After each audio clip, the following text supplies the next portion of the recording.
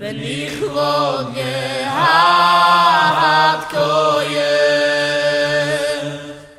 wollt ich gelaufen in de Gasse, in ich wohl geschrien neue, Shabbos, heiliger Shabbos.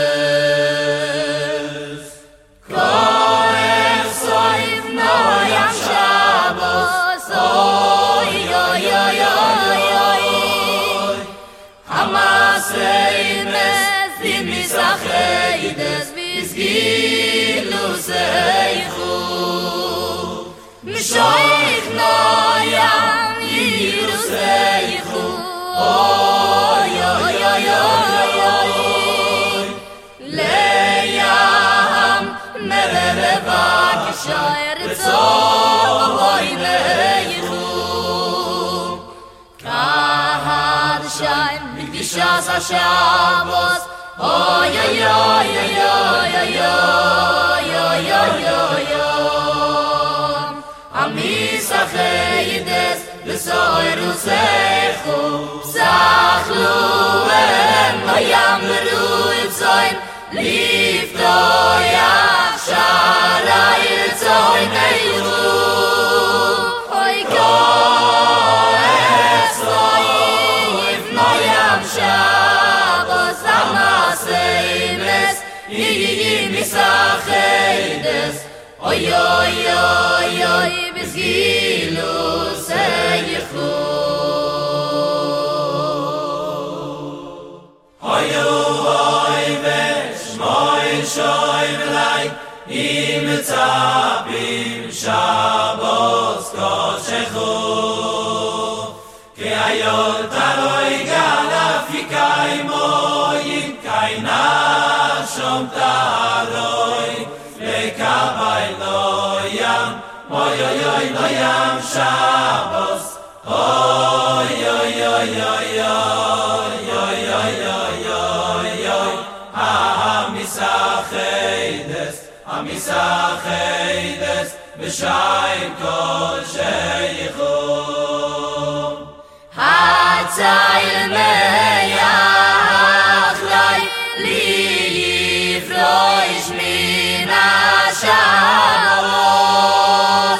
lebilti tiyeh sugil mayem shishu yomim hamekablim kedishu oy oy oy oy mishabos kocheichu. Good evening and thanks for coming. It's great to be back, although I am very tired because I just concluded a lot of flying. So I hope I will make a little bit of sense. Tonight's class has been dedicated by Tiffy Perlis, Tiferes Emes Perlis, and this is in honor of a whole bunch of things. First of all, her engagement. Mazel tov and mazel tov and mazel tov. To Yaakov Menachem Kahaneman, may you both have build a beautiful home. It should be a binyan adeyad, and the wedding should be b'shat tov u'metzlachas, and only brachas to both of you. You should build a beautiful home and have a beautiful family with healthy children and a house full of love, full of light, and full of bracha and mazel and parnasa and only good. This is also in honor of her father's birthday. Mazel tov to him, Father Shelley. May Hashem bless him with a shnas bracha and atzlacha, with only good and wonderful things, and all the blessings, both in the material and in the spiritual. And also a refuah shalema for her mother, Shoshana Chaya Bas Miriam, who's going to have a surgery, upcoming surgery next week. So may Hashem bless it, should be successful, and should bring the desired results, and an easy, quick recovery. And also for a refuah shalema for Hava Shira Bas Shoshana Chaya, Okay, thank you for that dedication. It should be only brachas in the family. I do want to say we just got back from an unbelievable journey that I can't begin to describe. It was the journey of our Sefer Torah. We went, I don't know if there's another Sefer Torah in the world that had gone and absorbed the holiness that we've done with, that it has experienced. We began by taking the Sefer Torah first we picked it up in Yerushalayim. Then the Torah went to the Kosel Hamaravi for its first visit, and then it went to the Ma'aras HaMachpelah, to the graves of Avram, Yitzchak, and Yaakov, Sarah, Rivka, and Leah, and Adam and Chava. Then it went to Kever Rachel. Then it went to the Kever of David HaMelech. Then it traveled up north, and it went to the Kever. We were on the way to the Rambam, and we came across the Kever of Rachel, the wife of Rabbi Akiva, which fits right now because this is Rabbi Akiva's time, during the time of Sfira. Then we went to the Kever of the Rambam, and then we took it and we wrote a letter. The first letter we wrote was by the Kever of the Arizal in Tzfas. That was really, really, really something special. And then a letter was written at the Kever of Reb Shimon Bar Yochai, which we're going to celebrate Lag BaOmer very, very soon. Then the Sefer Torah went to Rabbi Meir Baal HaNes. Then the Sefer Torah traveled with us to the Ukraine, and it went first to the gravesite in Hadich of Reb Shneir Zalman of Liadi, in where we wrote a Sefer Torah. A letter, not a Sefer Torah. We wrote a letter in the Sefer Torah. Then it went on to Niezhin, to the gravesite of the Mittler Rebbe, the son of the Alter Rebbe, Reb Dov Ber, where we wrote a letter over there as well. Then it went to the gravesite of Ramatul of Chernobyl, the great and saintly Ramatul of Chernobyl, in the city of Anativka. Then it traveled on to Rebbe Avraham Malach, the son of the holy Mezritcha Magid, together with Rabbi Yisrael of Polotsk, who was a student, one of the greatest students of the Magid of Mezritch. Then it's traveled to Reb Shalom Shachna of Provich, the son of Rebbe Avraham Malach, the saintly father of the holy Ruzhiner, Rabbi Yisrael of Ruzhin, the father of the Ruzhiner dynasty. And that was a very, very, very, very, very high moment. Then we traveled on to Reb Zev Wolf of Zhytomyr, the author of the Sefer Oyer HaMeir, one of the greatest students of the great and saintly Magid of Mezritch, one of the first Hasidic masters. And then we traveled to Bardichev, and we wrote a letter by the grave, by the site, or next to, in the shul dedicated to Reb Levi Yitzchak of Bardichev. We wrote a letter there. That was a very, very powerful moment. From there we moved on to the Toldes Yaakov Yosef, Reb Yaakov Yosef of Pulna, the greatest students of the Baal Shem Tov, the one who recorded the Baal Shem Tov's Torah in the book Toldes Yaakov Yosef. It's the first Hasidic Sefer to be printed, the first ever Hasidic Sefer to be printed. From there we moved on to the gravesite of Reb Pinchas of Koretz in the city of Shpativka, one of the other great students of the Baal Shem Tov, a colleague of the Mezritcha Magid. From there we moved on to a magical place, just the sheer beauty of this place and the horse and wagons. And it's like you go back 300 years and nothing changed. Horse and wagons still carrying like little bottles of milk, and the cows and the chickens. And we all got a horse and wagon ride up to the Mezritcha Magid, where he's buried next to Reb Zusha of Anapoli, together with Reb Yehuda Leib HaKohen, both of them which gave a haskama for the book of Tanya. Reb Yehuda Leib HaKohen is the author of the Sefer Oyer Haganos. We wrote a letter over there by Reb Yehuda Leib HaKohen, by the Mezritcha Magid. From there, the Sefer Torah continued on to the city of Ostra, in which we went to a magnificent, most beautiful cemetery I've ever seen. I, of course, am a Kohen, so I had to stay out, but those who went in, it looked like the communists turned it into a magnificent park. And then just recently, they restored it as a cemetery. It was the gravesite of the holy Maharsha, the great a commentary on the Talmud, the Marsha, Reb Shmuel Edlis. And in that same cemetery is one of the great students of the Baal Shem Tov, Rebbe Yebi is his name. From there we traveled to the city of Yampil, in which we went to the holy gravesite of Reb Michal of Zlochev. We wrote a letter by Reb Michal of Zlochev. What was very special was in each place where we wrote letters, we sang the nigunim of those tzaddikim that they authored, which they composed rather. And it was very, very powerful. From there we went on to Mezhebush on Friday, and we stayed Shabbos in Mezhebush.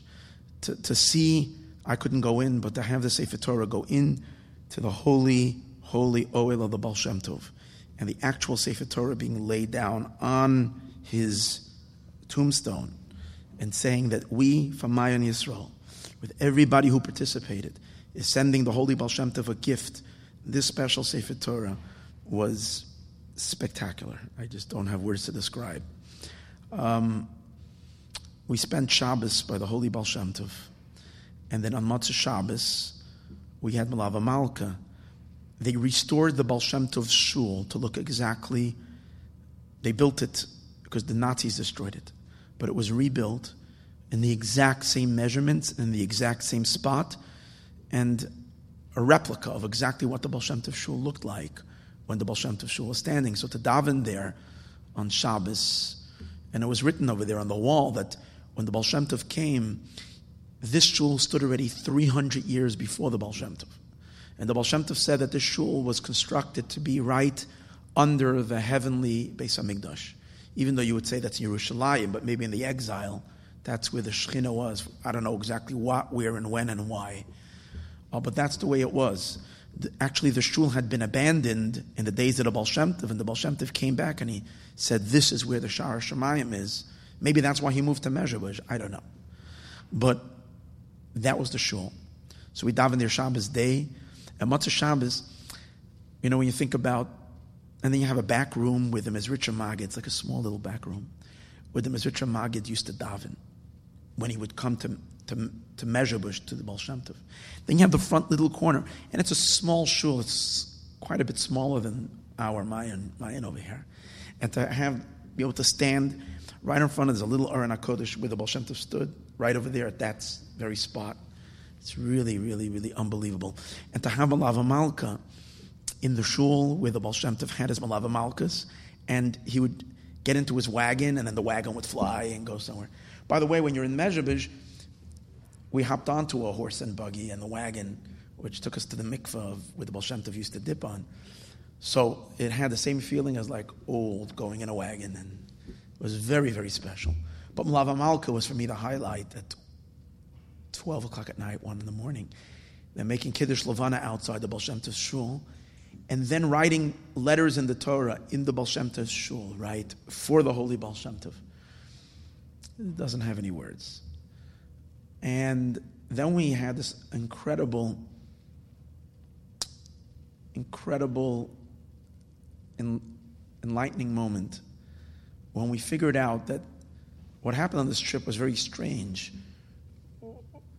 So many people wanted to come, but it didn't work out for a lot of people for whatever reason. And it ended up, and then a few people were signed up to come. And they canceled, like very late. They had already signed up, they had paid for the trip, and they had to cancel for whatever reason. And then there was 2 people that signed up when we were mamish, when I was already in Kiev, when we were already about to start. They came flying in from Israel to join.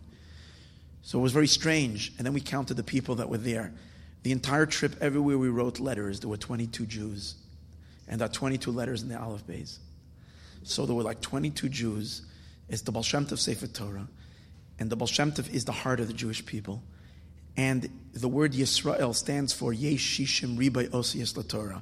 There's 600,000 letters of the Torah. So it wasn't just a Torah traveling, it was a Torah traveling with 22 Jews.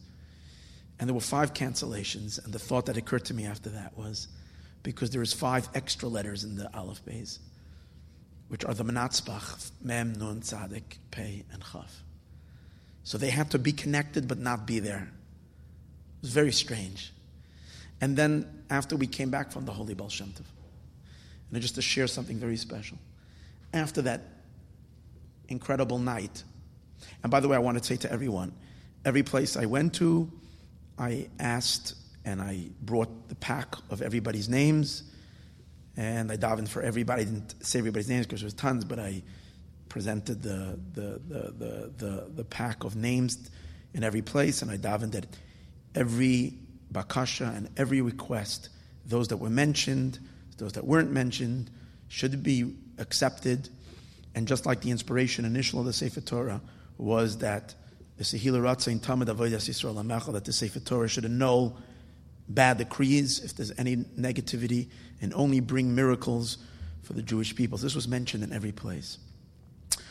But after we Matzah Shabbos, and it was Sunday morning, and I was going to leave Mezhebush, and I really was supposed to leave the night before Matzah Shabbos. We had a bus, and the bus left. But my plane was canceled and was delayed for 6-7 hours. So instead of going back to Kiev and wait over there, I decided to stay in Mezhebush another few hours.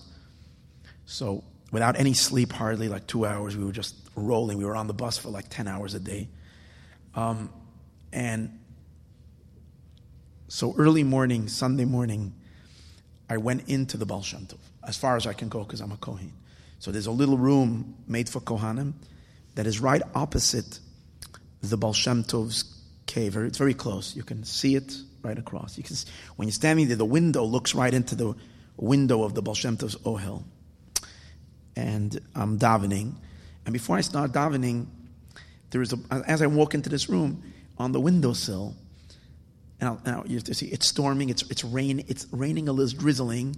It's early morning, the winds are blowing, there's howling winds, very like eerie moment. And I walk in there, no one is there.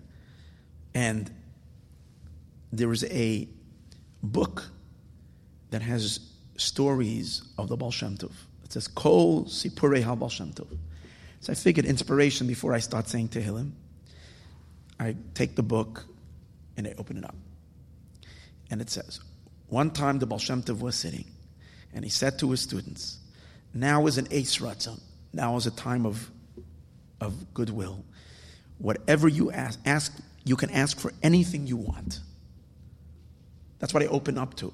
At the conclusion, at the climax of this trip, that's what I open up to. This is an Eis Ratzon now. Anything you want to ask for, you can ask for. And I ask that all the prayers that everybody requested in regards to the Sefer Torah should be accepted. So we hope it's going to bear fruit above and bear fruit below. Then we went with the Sefer Torah last night to the Lubavitcher Rebbe's Ohel in New York. We wrote letters over there. And the journey is almost over. It's probably going to go next week, Sunday, back into the Rebbe's Yechidus room, private room. And come back here, Be'ezus Hashem, next week. I want to invite everyone to a extremely beautiful Achnasa Sefer Torah happening next week, Wednesday, on the eve of Lag BaOmer, beginning at 7:30 in front of my house. That's around the corner from mine, Yisrael, at 158 South Detroit Street. It's going to be first begin with a outdoor concert with Benny Friedman and a lot of singing and dancing, celebrating both Lag BaOmer and Achnasa Sefer Torah. And about 9:15, 9:30, the procession will begin from my house to Mayon, where this magnificent Sefer Torah will be brought over here. So everyone, men, women, children, grandmothers and grandfathers and little babies, all the Jewish people, everybody should be there. This is a very big blessing for the entire city of Los Angeles, I'm sure without a doubt, and I hope everybody joins. That's only a tiny little bit of the story. The people that were on the trip, there wasn't one person that wasn't touched and moved to the core. People couldn't even talk. That's how emotional it was. It was like, and I'm talking about the men, not even the women. The women, forget about it. But even it was just on a different level. So, but the brachas are for everyone. The blessings are for everyone. And I hope to see big miracles in everyone's life. Okay, after that invitation, let's learn something. I haven't been teaching for a while, at least not over here. So I'm excited to teach, and hopefully the work at Mayan will exponentially grow after this very powerful experience and great blessings.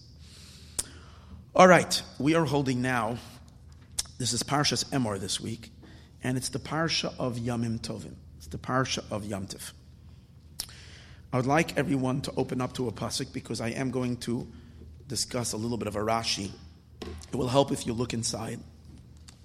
So if you have a Chumash, good. If you don't have a Chumash, please go grab a Chumash. This is in Sefer Vayikra, Leviticus, Perek Chav Gimel, chapter 23, verse Gimel, verse 3. Okay? I don't have the same Chumash like you, so I can't tell you what page. Again, I can say it's Parshas Emor. It's Perek Chav Gimel, chapter 23, Pasuk Gimel. In Parshas Emor, the Torah relates to us. In Parshas Emor, and I also want to announce one more thing in regards to the Sefer Torah. Anybody listening to this year and this year, or the CD or this year getting out, and you hear it and you didn't get yet a letter, I really highly recommend buying a letter, a word, something, because all the blessings are there retroactively. They all take effect when the Sefer Torah is completed. Again, the blessings are in the Torah. The Torah is not completed yet. It's got like 25 letters that we still have to fill in.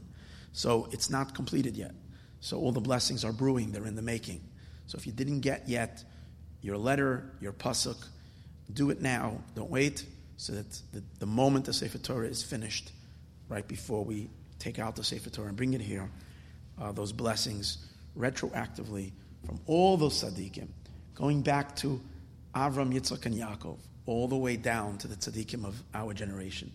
It's all saturated in that Sefer Torah. So do that at your best. You can buy a letter by going to Mayon Yisrael, find the Sefer Torah link, and get a letter. Okay.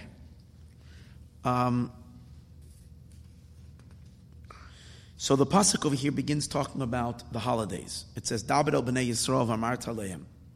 Mo'adei Hashem, these are the holidays of God. Asher tikru oisam, that you should call them Mikra'ei Kodesh. This is the parsha where it teaches us about all the Yamim Tovim.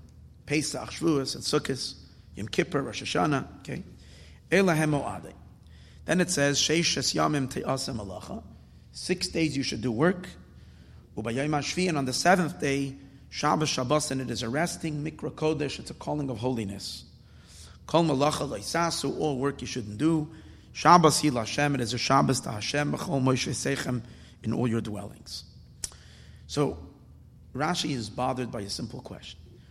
We were just made an introduction that it's going to introduce to us the holidays. So if you just told us you're going to introduce the holidays, so why don't you tell us about the holidays? Pasuk doesn't tell us about the holidays. It starts talking about Shabbos. 6 days you should do work, and on the 7th day is a complete resting. So Rashi is bothered. Rashi says, Rashi quotes the word Sheishas Yamim, 6 days, and he says, Ma inyan Shabbos etzel moados. What is the idea of Shabbos next to the Yom Tovs? Okay, they're both a mitzvah pertaining to days, and days you're not allowed to work, but it's two separate things.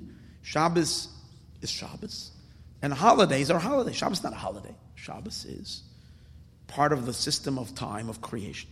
The holidays were added based on certain events in which we celebrate certain things that happened in Jewish history and the like. But what is the idea of suddenly Shabbos being listed over here? That's Rashi's question. So Rashi answers, Lalamdach, this comes to teach you, Shekala machalel esamoyadois. Anybody that desecrates Yom Tov, ki'ilu chilel esashabbases. It's as if they desecrated Shabbos. V'chola makayem esamoyadois.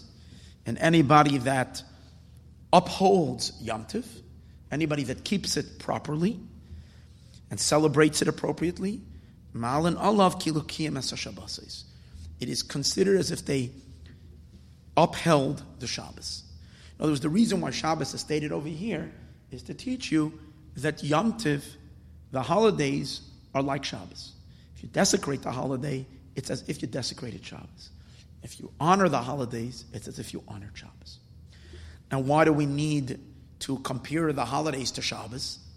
Because really, according to the law, a violation of Yom Tiv does not carry the same severe punishment as the violation of Shabbos. A violation of Shabbos is punishable by death. A violation of the holidays is a prohibition. It could be a punishment, but doesn't carry a death penalty. So someone might treat the holidays lightly. It's not so serious.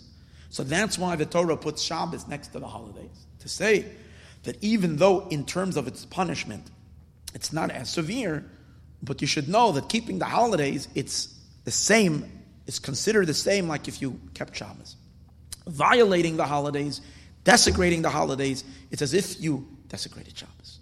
That's the reason why Shabbos is here. That's Rashi's explanation. Now, we know that Rashi is very, very perfect. Now, it's going to be a little technical just in the beginning because we're going to analyze a Rashi. We're going to see the brilliance of Rashi. But not only that, we're going to come out with a phenomenal understanding about Shabbos and about the holidays. A very, very rich, but just in the beginning, we're just going to get a little technical with the Rashi, but please follow along. Usually we know that Rashi is very, very, very, very meticulous with every word. Every word is so calculated. It was written also by divine inspiration with Ruach HaKodesh. So every word is not an extra word in Rashi. But also the words that Rashi chooses to comment on, the words that Rashi highlights from the verse are also very, very accurate. In our case, Rashi singles out two words, Sheishes Yamim, 6 days. Rashi quotes these words in his heading, and then he goes on with an explanation. The question that we have over here today is, Rashi's explanation is not on the words of Sheishes Yamim, 6 days you should do work. Rashi's explanation, and what Rashi was perturbed by and bothered by, was not about the 6 days.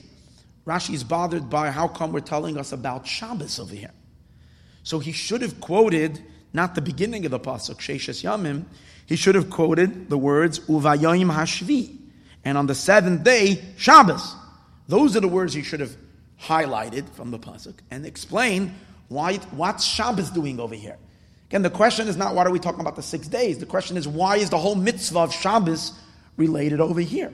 So this is what Rashi should have highlighted. Uvayoyim Hashvi Shabbos. And on the 7th day is a rest day. And then made his quote and telling us that Shabbos is here to teach you how the holidays are equal to Shabbos. Very good. But he doesn't do that. He highlights Sheishes Yamim, where he's not at all commenting about the Sheishes Yamim. His whole explanation is about what Shabbos is doing here. Sheishes Yamim is only an introduction to Shabbos. 6 days you should work, and on the 7th day you should have Shabbos. Now we would possibly be able to answer and say that Rashi doesn't mean the word Sheishes Yamim. Rashi means the entire pasuk. Rashi is picking on these two words because these two words are the beginning of an entire pasuk that seems unnecessary, doesn't belong here.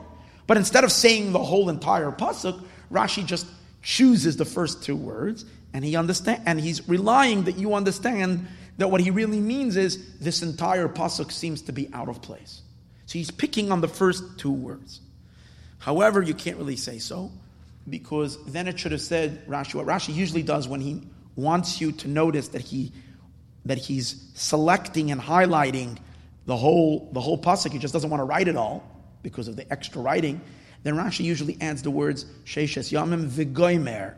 V'goymer means it, etc., and the rest of it. ...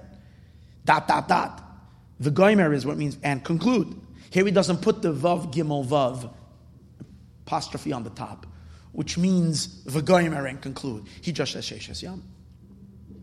Now, although sometimes we do find that Rashi, for instance, explains an entire subject, and he only quotes the first two words. For example, when it comes to making the apron of the Kohen Gadol, it says, Va'asu esa ephod. You should make the ephod, the apron. If anybody remembers from Parshas Tetzaveh, there's a jumbo Rashi. Right over there, Rashi goes on to explain exactly how the apron was made. And he goes on to explain, like, the next 15 psukim, Rashi's explaining in that Rashi. He says, if I'm going to tell you, if I'm going to try to explain the apron in every pasuk, you're going to get confused because you're not going to be able to put it together. So let me summarize for you the entire apron, and then later you're going to see all the details, how they fit into each pasuk. That's what Rashi says. And over there too, he doesn't say, he quotes the first three words, v'asu esa ephod, and he doesn't put v'goymer and the rest. So you see that some Rashi without the word v'goymer, because since he's highlighting a whole subject, he begins with the first two words. You might be able to argue so. But the truth is, by careful analysis, it's not true. You can't say that. Because whenever Rashi does that, and he does it in a few places in Chumash, whenever he quotes just the beginning of something and he means the rest, even where he doesn't write v'goymer, because it always, at least in the words that he is quoting, you have some of the content of what he wants to explain. For instance, by the words va'asu esa ephod, Rashi could have just put the word va'asu, and you should make. And you would, and that would mean an introduction for the entire thing. But he doesn't do that. Why? Because the word va'asu, you should make, can mean a million things. He wants to at least designate and write some of the content of what he's explaining. So therefore, Rashi doesn't suffice with the word va'asu, and he writes va'asu as a ephod. When you write va'asu as a ephod, you should make the apron. Oh, now you know you're talking about an apron. Rashi says, I'm going to explain to you the entire subject of the apron. But you have to have at least a little bit of the content.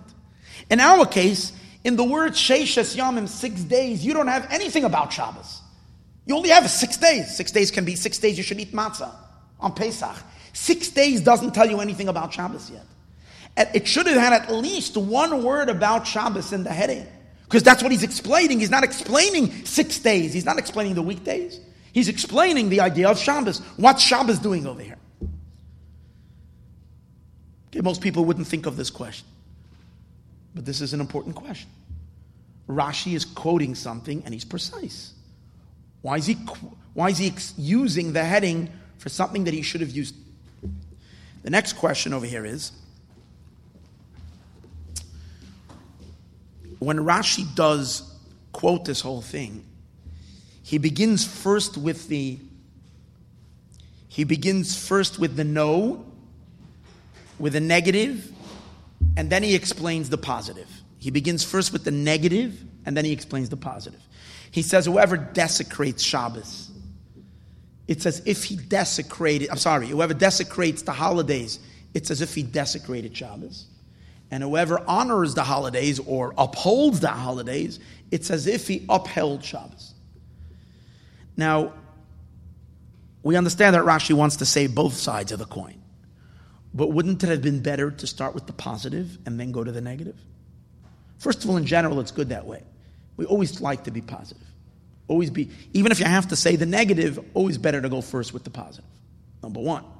But even stronger than that, our comparison, in our psukim over here in Parshas Emor, the Torah is not talking about the desecration of the holidays. The psukim over here are talking about the keeping of the holidays. If you look in the mitzvah of when it says about Pesach, it says you're not allowed to do work. You have to keep Shabbos. You have to keep Pesach.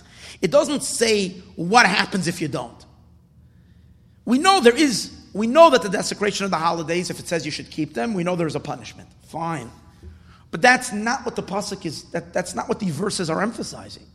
The emphasizing is the yeah, not the no. So, and also in Shabbos, it doesn't say over here anything about violating Shabbos, desecration of Shabbos. The pasuk is saying 6 days you should work, and the 7th day you should keep Shabbos. It should be a day of resting. We only have the positive side of it. We don't have the negative side. So if we're saying the Torah wants to compare the holidays to Shabbos, Rashi should have started with what the pasuk is comparing them, in what aspect the pasuk is comparing them. The verse is comparing Shabbos to the holidays in the positive, not in the negative. If you want to talk about the negative, because from the positive we know the negative, so you can say that as well, but at least you should have said first, if you keep the holidays, it's as if you kept Shabbos, and if you violate the holidays, it's as if you violated Shabbos. But why should he have followed that order? Because that's what the pasuk is talking about. It's talking about keeping Shabbos, keeping the holidays. It's not talking at all about violating it. So the comparison in the pasuk is in the positive, not in the negative. So why would Rashi reverse the order and begin with the negative when that's not even discussed in the pasuk? Following two powerful questions. And the answer over here is really, really, really amazing. And that is as follows. You see,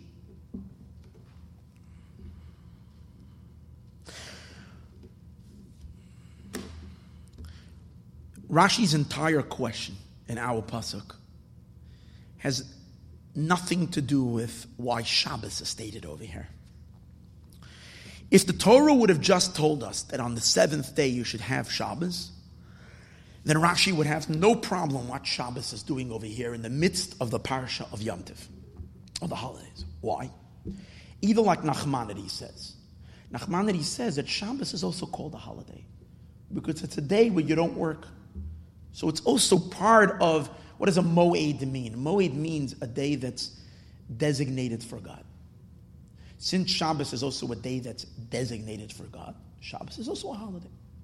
So if the Torah would have only told us about that, if the Torah would have began and said, Kol Yom Shavi'i, every seventh day, Tishbois, you should rest, that's it.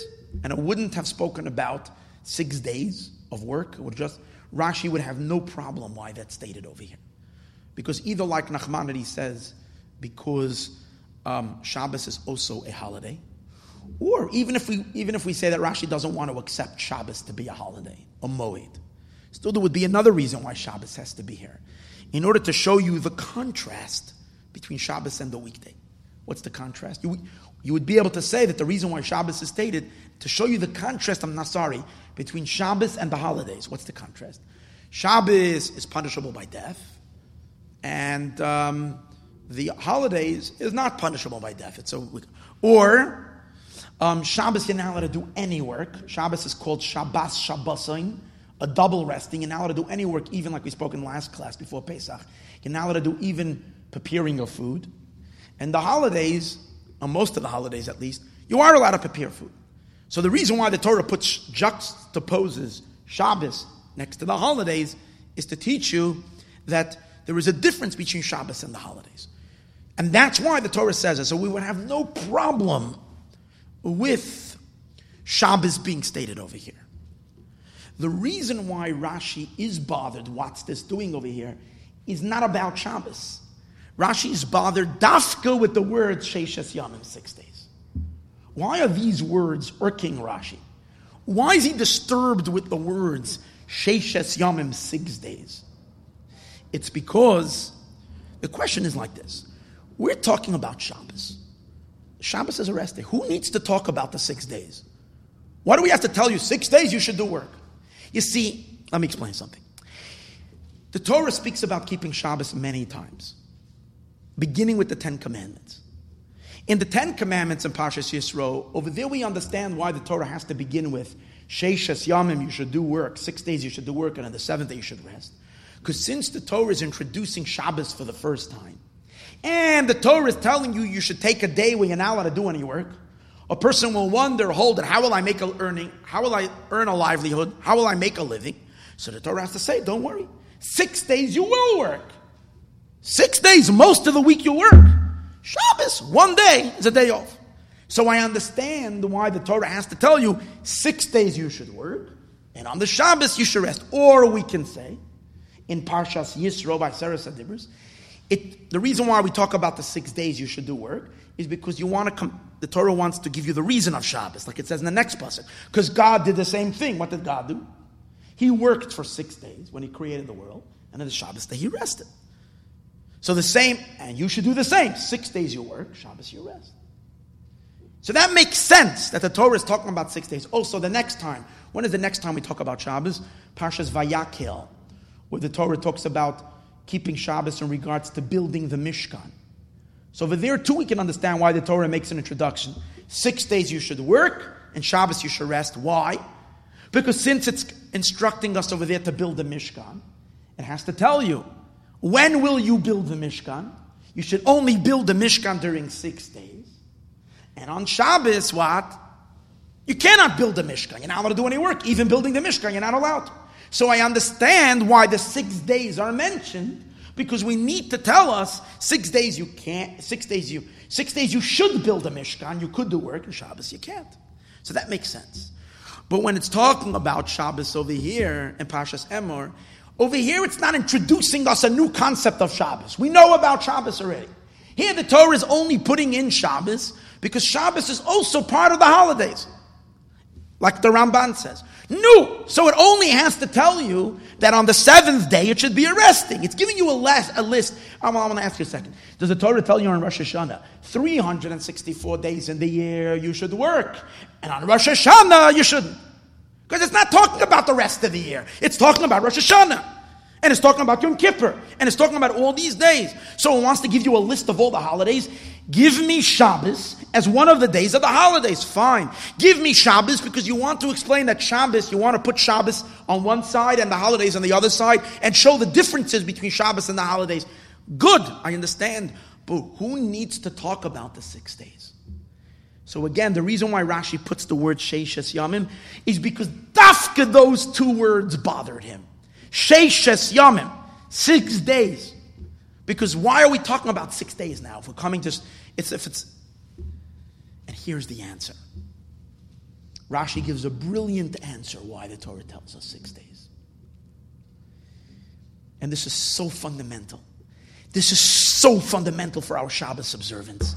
And this is so fundamental for our Yom Tov observance, holiday observance. And the idea is like this. Rashi's pointing out, you see, when it says Sheishes Yamim doesn't mean 6 days. Sheishes Yamim means an entity, a 6-day period, which forms, 6 days doesn't mean Sunday, Monday, Tuesday, Wednesday, Thursday, Friday. It's like a bunch of days. It means there is a chunk of time called 6 days. Like Rashi says, whenever the Torah says, let's say Shivas Yamim, Rashi says somewhere, it means a chunk, a 7-day period. It becomes one entity of 7 days. In this case, there is an entity of time called 6 days. And here is the deal. In that period of time called 6-day period of time, that's the time that God permitted work. Any time that is not within the 6-day zone, work is prohibited. And let me understand that a little better. That doesn't only exclude Shabbos.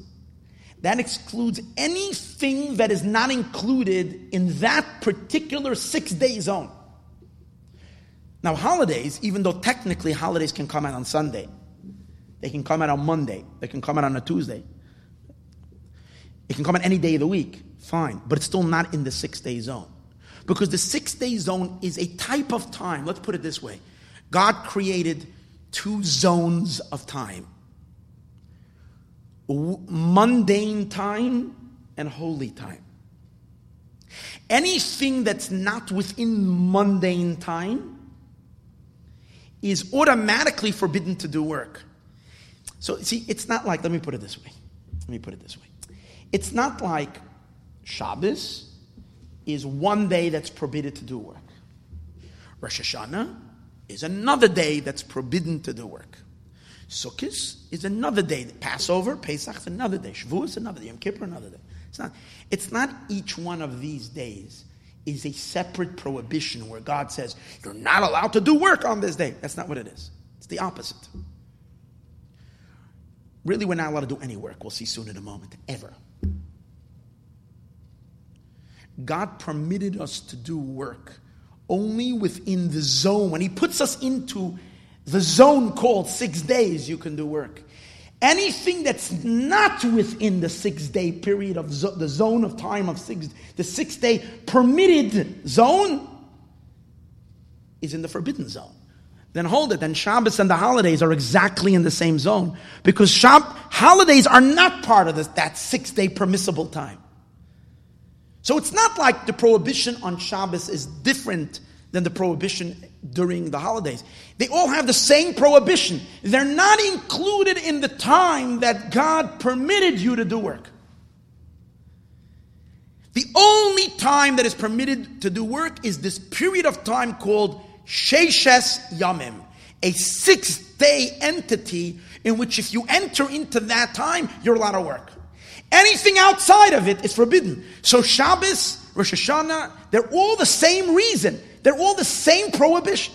Even though the punishments are different. Punishments are different.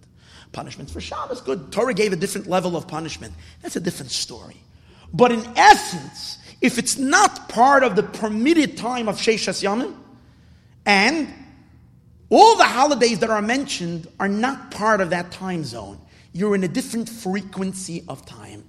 And in that frequency and time, work is prohibited. Because the only time that work is permitted is in the Sheishes Yamim. This is great. Now we understand why this is the entire introduction to the whole parsha of Mayadais. The Torah is introducing now, the Torah is telling us about the nature of time. And it's giving a distinction. There is work permitted time. That's within the 6 day period. Now I'm telling you everything that's not inside that 6 day period. What is that?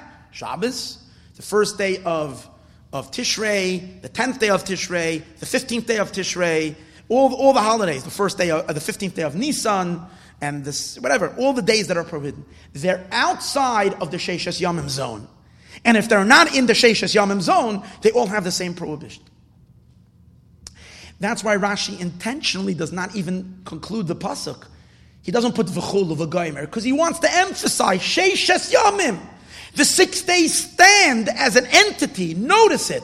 Sheishes Yamim, the 6 days stand on their own. It's an entity.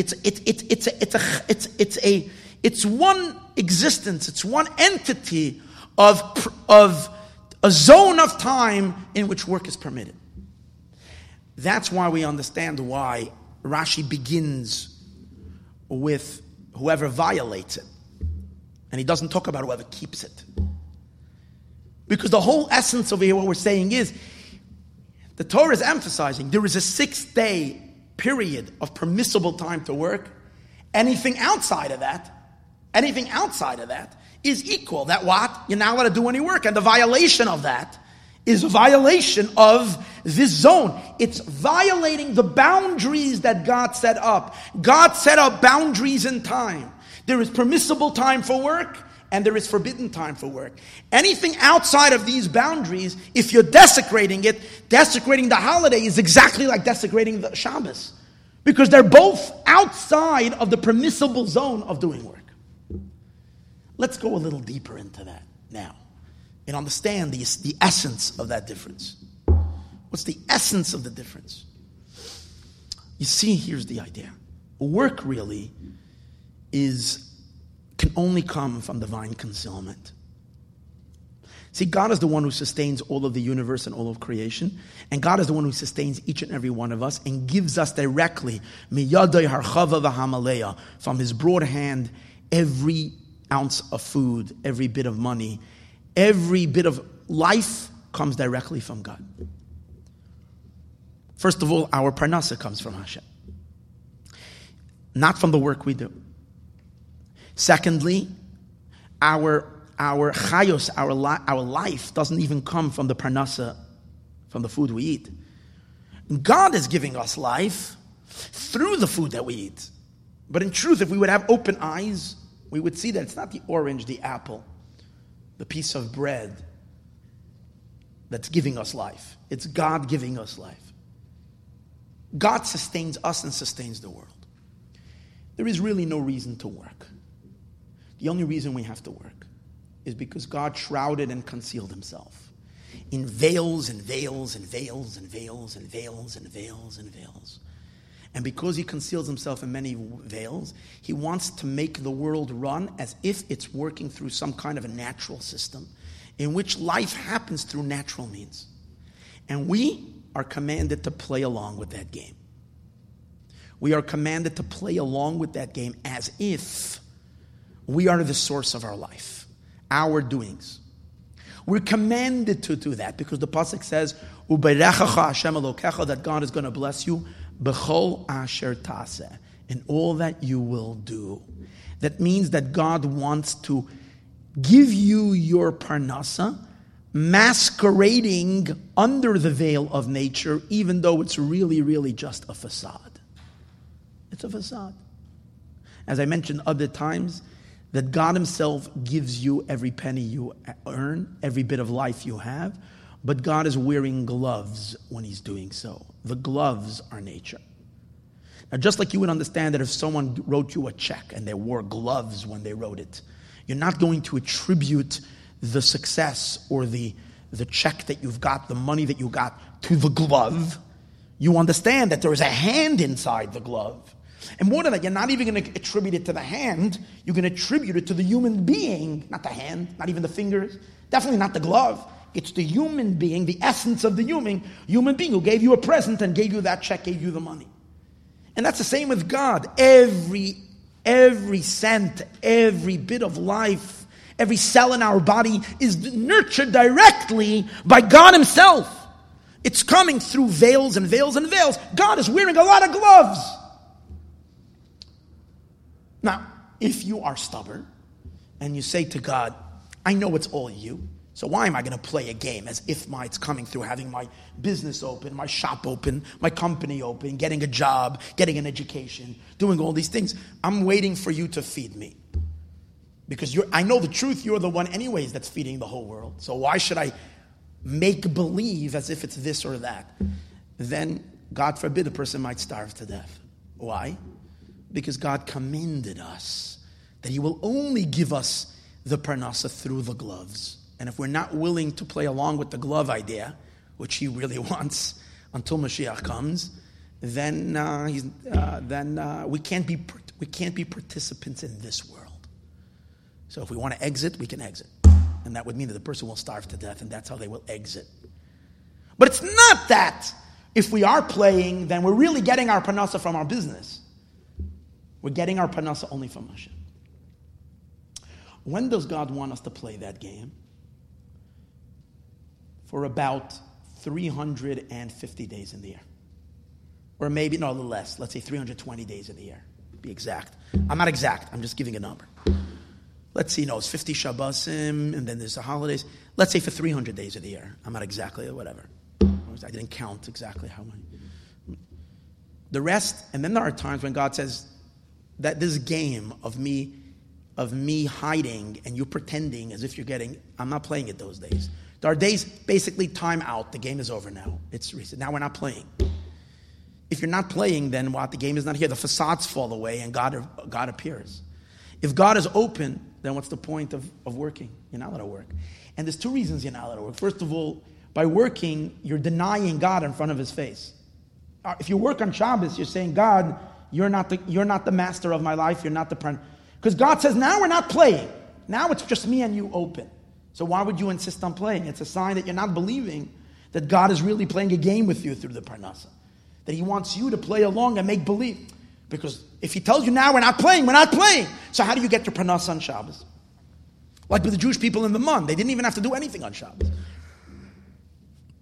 God provided them. Shabbos was parnasa came directly from Hashem. Even though during the week it also came from Hashem. During the week you had to do work. Collect the Mun. Shabbos, no work.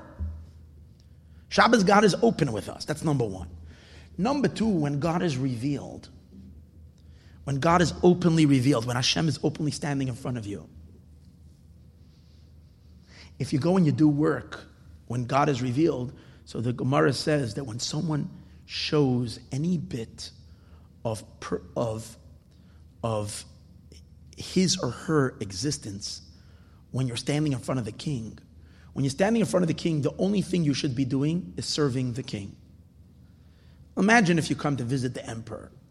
We don't have any real kings today to even imagine this. But let's say we go back 100, 200 years ago when there was an emperor who had real power. I'm not talking about like today, it's a different type of power. When a president is elected, it's a different, even though they have power, but it's in a different level. They don't have personal control over you or you or you. But when you had a king, who you disrespect the king could mean, God forbid, you lose your head. That's the way it was. So imagine someone has an audience with the king. We're going to mix modern time and old time. So imagine you have an audience of the king, and suddenly you get a text. And you take out your thing and you answer the text.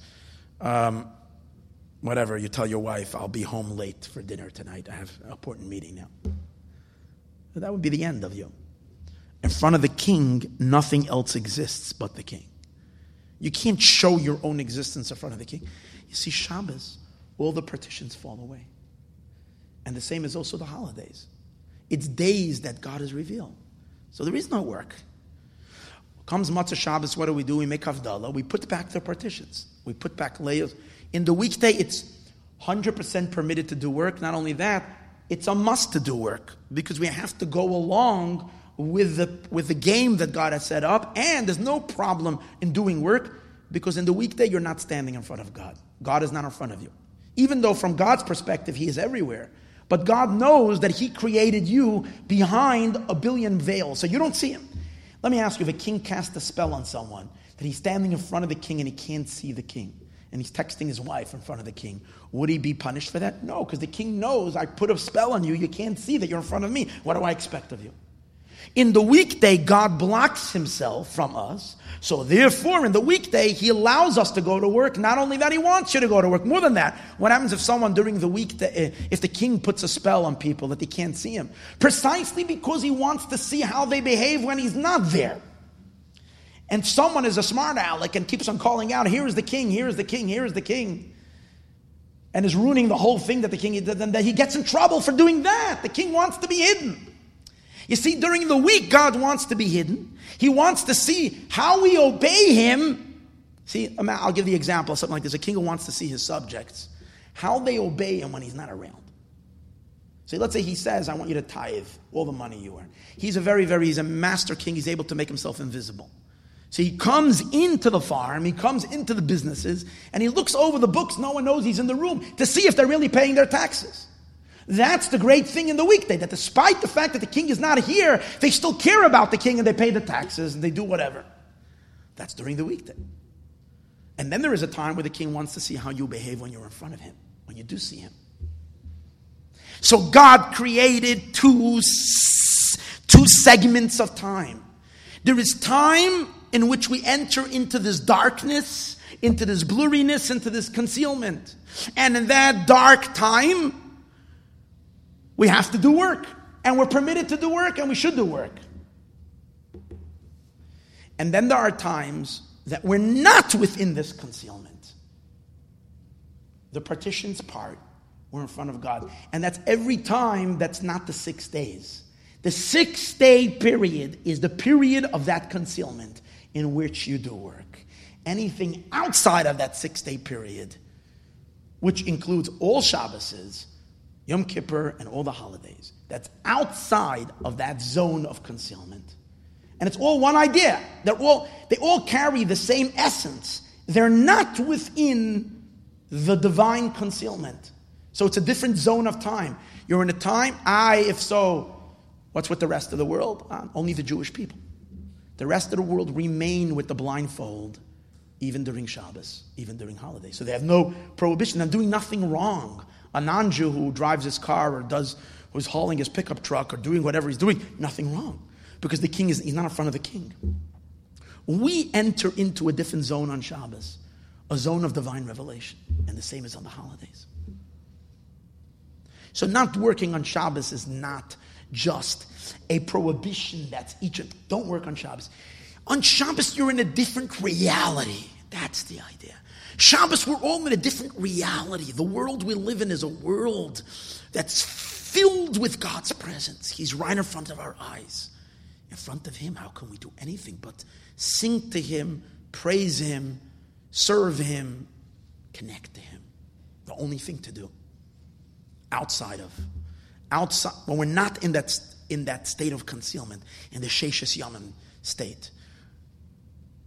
And that's the emphasis over here. This is what this pasuk gives us. It defines reality of the time that we're living in. A time of, and really, now to go a little deeper into it, what's the real depth of it? The depth of it is like this. During the weekday, during the 6 days, because God gets concealed, within us, we begin functioning from our bodies. Our body is existing in a frequency of divine concealment. So during the 6 day, any 6 day period, which excludes Shabbos and any holiday, our primary consciousness is our physical consciousness. And our physical bodies are in a state in which they are under the dominion of nature. And what does nature mean? A place where God is concealed. God is still running everything, but in a concealed state. That's when we're living and functioning and experiencing existence through the eyes of our body. But even while we're experiencing that, our soul is beyond that. Even during the weekday, and even during the Sheishes Yamim period, our soul is above it. Because for our soul, there is no concealment. Our soul is in the place where it sees God everywhere. But we as human beings are not operating on soul consciousness. We are operating on physical consciousness during the week. Shabbos, we become different people. See, before I spoke about the difference between Shabbos and the weekday as the world being different, but it also parallels a shift that's taking place in each and every one of us. What's the shift? On Shabbos, our soul becomes the dominant being in our existence. We experience life and existence through our soul, not through our body. Our soul sees God everywhere. So we're outside, so we're in a different zone of time. We're in soul time, not body time. We're in a different frequency. And when we're in that frequency, you can't work. You're not allowed to work. You shouldn't work. There's two things. First of all, you're not allowed to work because it's a rebellion against the king when you're standing in front of the king and you're taking care of your own business, number one. Number two, there's no reason to work. If the king is standing there and giving you whatever you want, whatever you need, it's coming directly from the king, what's the point of doing work? It's futile. It doesn't make any sense. And that's why we know that Shabbos, we are called Yaakov. We are called Yisrael. And in the weekday, we are called Yaakov. Yaakov is the name of the Jewish people as we are concealed within nature, where our body, the word Yaakov means Yud Akev, our soul is in the heel. The heel is covering, concealing on our neshama. And on Yom Tiv, we are called Shabbos, and on Yom Tiv, we are called Yisrael. Yisrael means li rosh, to us a head. This is Akev, the heel, and this is the head. 2 levels of time, 2 levels of reality. Ultimately, however, since our soul lives in a higher place, and every Shabbos we tune into our soul consciousness and enter into into another reality, slowly but surely, our Shabbos reality begins to impact our weekday. The more we keep Shabbos, the more we tune into Shabbos, the less concealments there are in the weekday. And what happens is during the weekday, we don't get anxiety when we don't see immediately how our parnas is happening or this. We're calm, we let God, because we know that even when we are even when we're going to work, we're really only playing a game. Because we remember from Shabbos, our Shabbos consciousness influences our weekday consciousness. Our soul consciousness begins to rub off on the days when we are very physical. Slowly but surely, we brighten up our physical bodies and our physical consciousness. As we have weekday holiday, weekday Shabbos, weekday holiday, what it ends up doing is that the two realities don't remain anymore split as two separate things. They begin to converge with each other. And finally, once our body catches up with our soul, once the weekday catches up with Shabbos, we will live in a day of Yom Shekuloi Shabbos. That it's going to be completely Shabbos, because even the weekday we have polished the world and polished the concealments that they're not blocking anymore. They become transparent. And we begin seeing through the veils of the weekday, because they're not concealing anymore. And we begin to see Shabbos light. So when Mashiach comes, Shabbos will engulf the entire week. We won't have any more a Sheshes Yomim, reality of time, because all of time is going to be Shabbos. And then we don't have to work, because God has been feeding us all along. So why shouldn't He feed us? Without us having to play this game is over. Because it's hide and seek. We found Him already, so we don't play anymore. Game is over. It's done. Why look for Him when He's out in the open? May we merit to see Him out in the open already now. And we should live in this Shabbos-dige state forever and ever.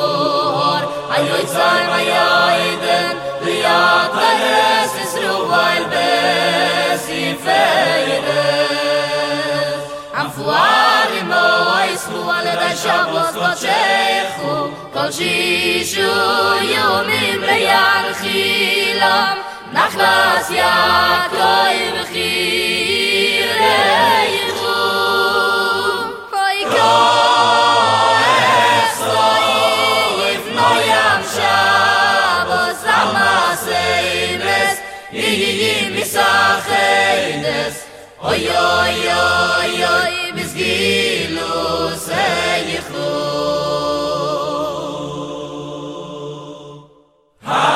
HaShabbos lo yaman shum mois ve'yashvi'i oy negur ichois ve'yaiden hanefushois ve'isadan ve'yavuseichu ve'iluseichu oy oy oy Shabbos koidesh oy oy oy oy oy oy Shabbos koidesh oy oy oy Shabbos koidesh nafshi choilas ahavu seichu Shabbos koidesh nafshoy zizru al betzal no ferchu yachsoi irbi midesher bai seichu